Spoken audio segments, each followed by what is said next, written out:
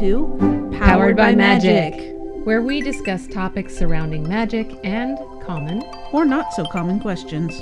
Let's take this journey together. Hi, I'm Tatiana. And I'm Sylvia.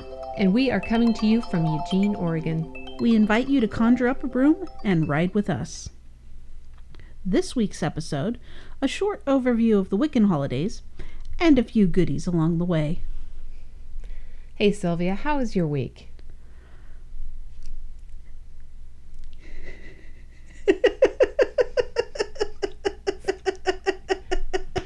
Sorry. All right, everybody, that was not my line. That's okay. My week has not been the best. My depressive episodes. Really? All right. We'll redo that. It's okay. We're going to redo most of that. Anyway, go ahead. My last week was not the greatest. My depressive symptoms reared their ugly head this week. I actually called in to work one day, so it was pretty bad. I will be calling my doctor and seeing if I can't adjust my meds somewhat or take completely new meds. I'm not sure. Good for you for reaching out for help. That's really important. Yeah. Thank you. Get your support. Yeah. Otherwise, I've been playing lots of games with my brother and his boyfriend. I got a new game on my Switch. It's a taiko drumming game. It's very fun. Oh. Yes. Okay. How was your week? My week was actually pretty steady. Okay. One really great thing happened, and I mentioned in one of the podcasts, maybe the last one, I believe, where my one friend is terminally ill, and I had not gotten any real information. I was left in the dark about a lot of things, and I didn't know if I was even going to get to see her again. Mm-hmm. But this past week, I did get to see her. Oh, yes. Yeah, considering what's going on for her, she actually looked really good. Hopefully I'll get to see her yet again. I think every time you go away, you always hope that you're going to see them again. Yeah. I also am excited because we've been doing giveaways on our Facebook group. Mm-hmm. I did one this week. It was the Elder Tree reading that you have come up with. Yep. It's a 3-card reading, and it's one of my favorites. I love using it. This particular time, I used it as a 3-card reading for past life, which I wasn't sure I could do. I've never done before, but I did it. That's wonderful. She did seem to like it. Excellent. The other thing that always goes on, as I repeat every week or every time that we post a show, is that this is my life right here. This is it, guys. Mm-hmm. I live and breathe for this show. She loves it. Do you have a favorite holiday? Which one or ones do you like the most? I have given this some thought. Mm-hmm. I would say there are so many that I do love. I was trying to whittle this down as I thought about this question a little bit. I came to the most obvious, which is Samhain. Mm-hmm. It has been something that's always been very much with my heart all of my life. It's when the veil is the thinnest and the fairies come through in a different way, a little darker, but also that the souls from the past year that have passed away you get an opportunity again to say your goodbyes. There's more to it, but that I think really draws me. The other one is on the exact opposite of the wheel, which is Beltane. Mm-hmm. And I love that one just because, again, the fairies are very present. There's exuberance, joy, and playfulness. I just love it. Mm-hmm. Those would be the ones I would go most with, is Beltane and Samhain. How about you? For me, I think it's just Samhain. I mean, not just Samhain. As far as the wheel goes, just Samhain. No, you meant just Samhain. Just Samhain. That's all. Just Samhain. Just it. Nope, that's it. No, off of the wheel, the contemporary counterpart of Samhain, Halloween, is also my favorite. Those two are both pretty high up on my favorites list. Samhain because it is a time of remembrance of being with your past and being with those who have gone before you and honoring them. As far as Halloween goes, I love the fact that you can dress up and be someone else for a little while and nobody looks at you any differently. Yeah, I agree. I love that. I don't know who doesn't love that. Okay, well, let's go ahead and move on and begin our show with the traditional god and or goddess that Sylvia has been so kind as to research and choose for us today. All right, today is Freya. She is the Nordic goddess of fertility, sex, cats, magic, writing, death, war, love, the moon, and the sea. Quite a repertoire. Yes. She is described as the most beautiful goddess, because of course, with a cloak of falcon feathers, a necklace of gold, and a chariot pulled by 2 cats. She was the leader of the Valkyrie and gets half the dead from the battlefield. They go to her great hall in, I believe it was Plains, Fields. I can't remember the name of her hall though. But the other half go to Odin, which in the halls of Valhalla. Oh, that's right. The halls of Valhalla. Yeah. Her lineage is she's the daughter of Njordr and his sister, along with her twin brother Freyr, who is also a god of fertility. They're kind of like 2 halves of the same coin. Yeah. She is the wife of Odr. Possibly he's Odin due to some similarities between the two. Things are a little fuzzy. Some interpretations are different. That's just kind of the way it goes with older myths and stories and stuff like that. Yeah, as they get passed down, they shift just a little bit, just like the old phone tree thing. Yep, the old phone game. Has 2 daughters, Hnoss and Gersemi. The story we have today is actually one that was written after the Christians came into the land. It was written by, I believe, Christian missionaries. It's the only full story I could get. Okay. One day, Freya passed by a cave in which 4 dwarves were working. They were almost finished with the most beautiful gold necklace that Freya had ever seen. Freya offered the dwarves gold and silver, pretty much whatever they wanted. The dwarves refused, saying that they had all the wealth they could need. The dwarves, however, made a counter-offer. If Freya would spend 1 night each with the 4 dwarves, she could have the necklace. She did indeed spend a night with each one, and so became the keeper of the necklace. It could possibly be the famous gold necklace Brisingamen that she always wears. It's not absolutely clear as to whether or not that's it. Okay. Now Loki, being Loki, finds out and decides to cause mischief, so he tells Odin that this has transpired. Odin is not very happy. Odin tells Loki to take the gold necklace from Freya. It takes some serious shape-shifting on Loki's part to actually get into her bedroom, because it was, one of the legends is that her bower was impenetrable by anyone, including Odin. Oh. But Loki, by some clever tricksy shape-shifting, turned into a fly and found a very, very small hole that he could go into.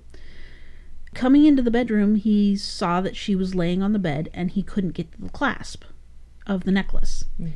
He turned into a flea, bit her cheek. She slapped her cheek and turned over. He could get to the clasp, and at that point he took the necklace very quickly and went out the door. Very soon after, Freya woke up, realized what had happened. She immediately went to Odin and asked for her necklace back. There's a few conflicting endings. I like the one where Odin tells Freya that she must wear the necklace for forever. Yeah.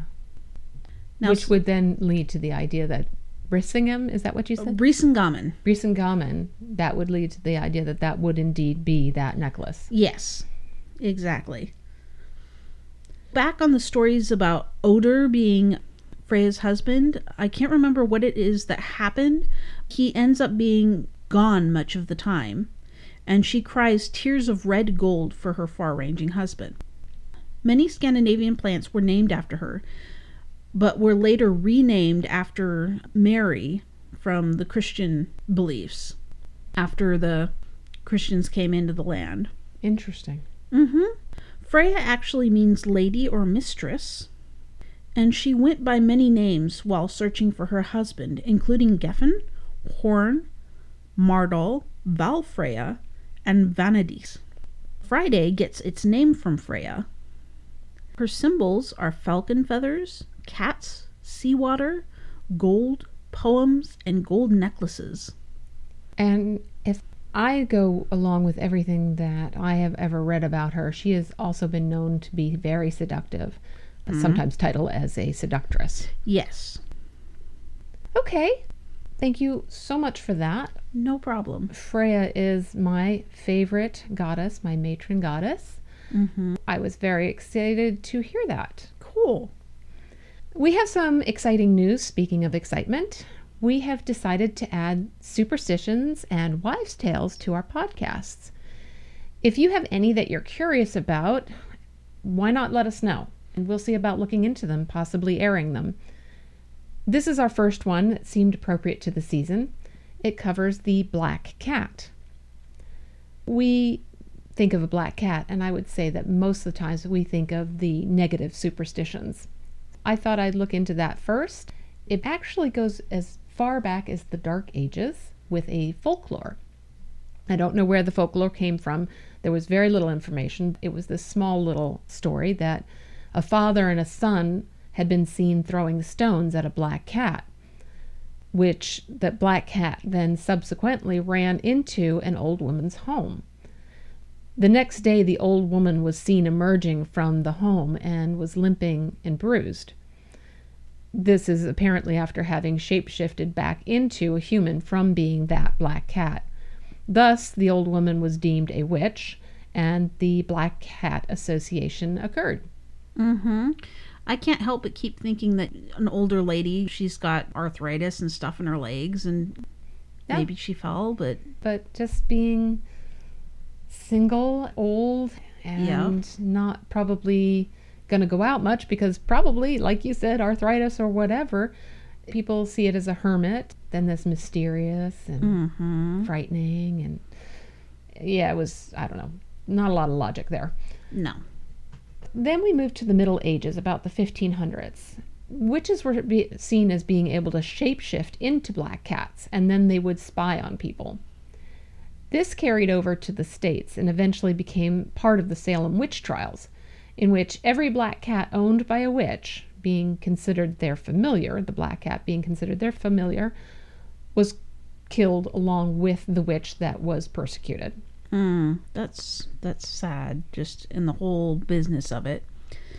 Just as a side note, familiars are believed to be supernatural entities that assist witches in their practice of magic, and that's from Wikipedia. Thank you. Crows, ravens, and black cats were all seen as similar because of their dark color. They were all equated with the idea of death. Black cats walking across your path or walking away from you was considered bad luck. However, this could be undone if you walked in a circle, then walked backward over the place where it crossed your path, then counted to 13. This makes no sense to me, but neither does the whole black cat crossing your path make a lot of sense and bad luck. Yeah, right? Oh well. Spotting a black cat at a funeral meant that another family member was sure to die. Black cats walking off and on of a ship meant that the next voyage would be doomed. In the 1600s, Italy believed if a black cat laid on the bed of a sick person or were in the same room, they were sure to die. Fear arose in Europe in the Middle Ages when their large numbers caused them to be pests. The black cat's nocturnal nature, agility, and glowing eyes brought the idea of them as being considered mysterious and evil. Them being deemed evil and associated with witches, a mass effort was made to eradicate them. Partly due to the bad luck associated with the black cat, a mass killing of these cats occurred, leaving an imbalance of rodents versus cats, which potentially helped the spread of the black plague. Now that's some real bad luck. Right, exactly. On to the good luck. Dreaming of a black cat or having one walk toward you meant you'll have good luck. Having a black cat in the audience on opening night was deemed to be good luck. Okay, I had to sit there and visualize that. A black cat on the first night of a show. I'm thinking had to obviously have been brought in there. Mm-hmm. Because people would know this and want them to be there. And I'm just thinking this black cat is going, what the hell is going on here? There's somebody trucking a black cat in there. Right. Now, and I wonder if they bring it in on purpose, then I would think that maybe that isn't good luck. Maybe it has to just sort of arrive by itself, which how random would that be? Yeah. Around World War II, there was a belief that black cats were known for being able to ward off evil spirits. Therefore, they became a large part of Halloween and Halloween decorations. Now that's cool because I didn't know that. Yeah, I didn't really realize that either, but they ward off evil spirits in the good luck section. A single white hair found on a black cat was a good omen. I was curious as to whether or not 3 white hairs were any good because I had a black cat that had 3. So does that mean I get really good omens? More than one? In Appalachian folklore, it says that a person having a sty on their eye could rub the tail of a black cat on their eye in order to get rid of it. Again, I'm imagining this as I'm writing this down, seeing somebody grab a black cat's tail and rub it against their eye. I'm not thinking the black cat is going to be super cooperative on this, so maybe it's just luck that they don't get scratched to death. Mm-hmm. Anyway, in the UK and Asia, black cats were considered to be good luck. In Japan, spotting a black cat meant luck in love. In Europe, if sailors and their wives owned a black cat, it was sure to ensure the sailor's return. A black cat on board a ship brought a safe journey. In Scotland, a black cat appearing before the front door meant prosperity was coming. In France, seeing a black cat meant something magical would happen, and in this context, the magic was seen as being good. It would be easy to wonder about that. Mm-hmm. In this case, it was good magic. Now, Tatiana has picked out a holiday poem perfect for this season. Surprise, surprise. It's called Halloween by Joel Benton. Okay. Pixie, kobold, elf, and sprite, all are on their rounds tonight. In the wan moon's silver ray thrives their helter-skelter play. Fond of cellar, barn, or stack, true unto the almanac, they present to credulous eyes strange hobgoblin mysteries. Cabbage stumps, straws wet with dew, apple skins and chestnuts too, and a mirror for some lass show what wonders come to pass. Doors they move, and gates they hide, mischiefs that on moonbeams ride are their deeds, and by their spells love records its oracles. Don't we all of long ago, by ruddy fireplace glow in the kitchen and the hall, those queer, cool-like pranks recall? Every shadows were they then, but tonight they come again. Were we once more but 16, precious would be Halloween. That's lovely. It's very cute. Let's move on to the overview of holidays and talk about all 8 of the dates and the general meanings. Sylvia did some wonderful research for us. Some of it we already knew, but just wanted to get a little more in there. We thought we'd cover these for now in short version, and we will be covering them more in the future, more in depth. Mm-hmm. Keep in mind the dates for these Sabbats are for the northern hemisphere. The southern hemisphere is actually opposite because their climate is opposite to ours. When we have Samhain, they have Beltane. Just something to keep in mind. Yeah, I wouldn't have thought of that. Samhain is usually October 31st. This is the end and the beginning of the witch's year. It's a time to remember those who have passed. The veil is thin on this day. Yule, between December 20th and 22nd.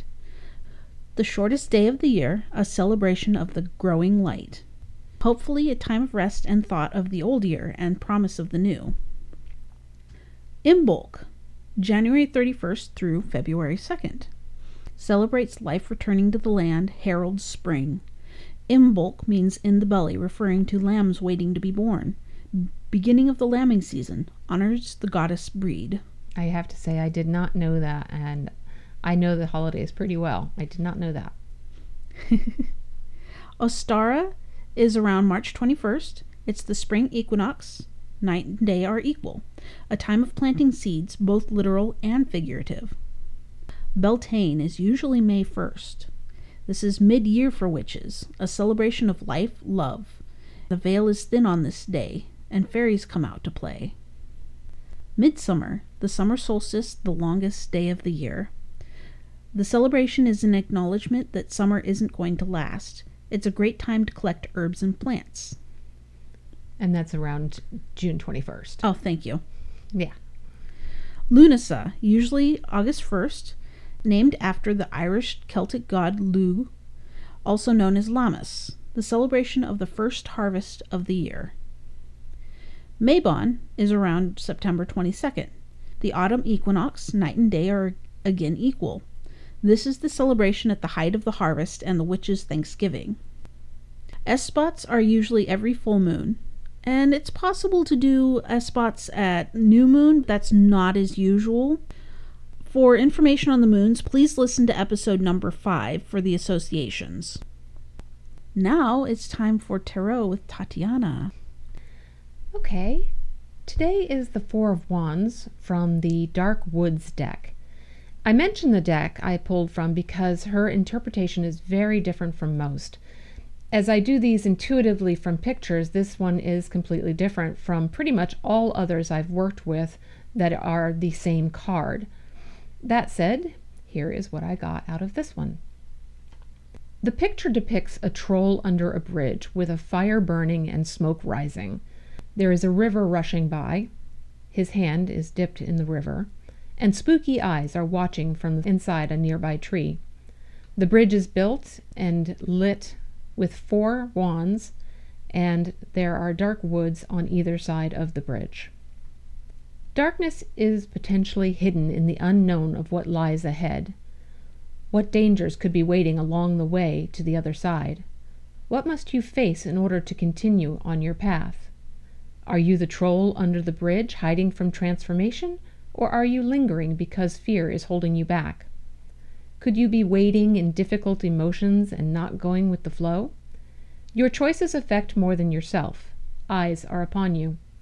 However, there are imaginative energies at work and ready to light the way. Let your strength of will lead you to crossing into the unknown. Don't let your emotions pull you away from your goals. In terms of our podcast, I perceived it in this manner. Change is inevitable, like the wheel of the year, and we must learn to go with the flow and our intuitions. Opportunity waits for no one. Those who are creative in their thinking and are willing to tap into their passions can uncover their full potential. Holding back and missing openings may cause you to become bitter. Instead, move onward, celebrate your courage, and others will celebrate with you. Now please rate us on iTunes, Spotify, or wherever else you found us. Note, we have our references posted on the written version of our episode today. I'm Tatiana, saying goodbye for now. And I'm Sylvia, saying so long, and thank you for writing with us. This has been Powered by Magic.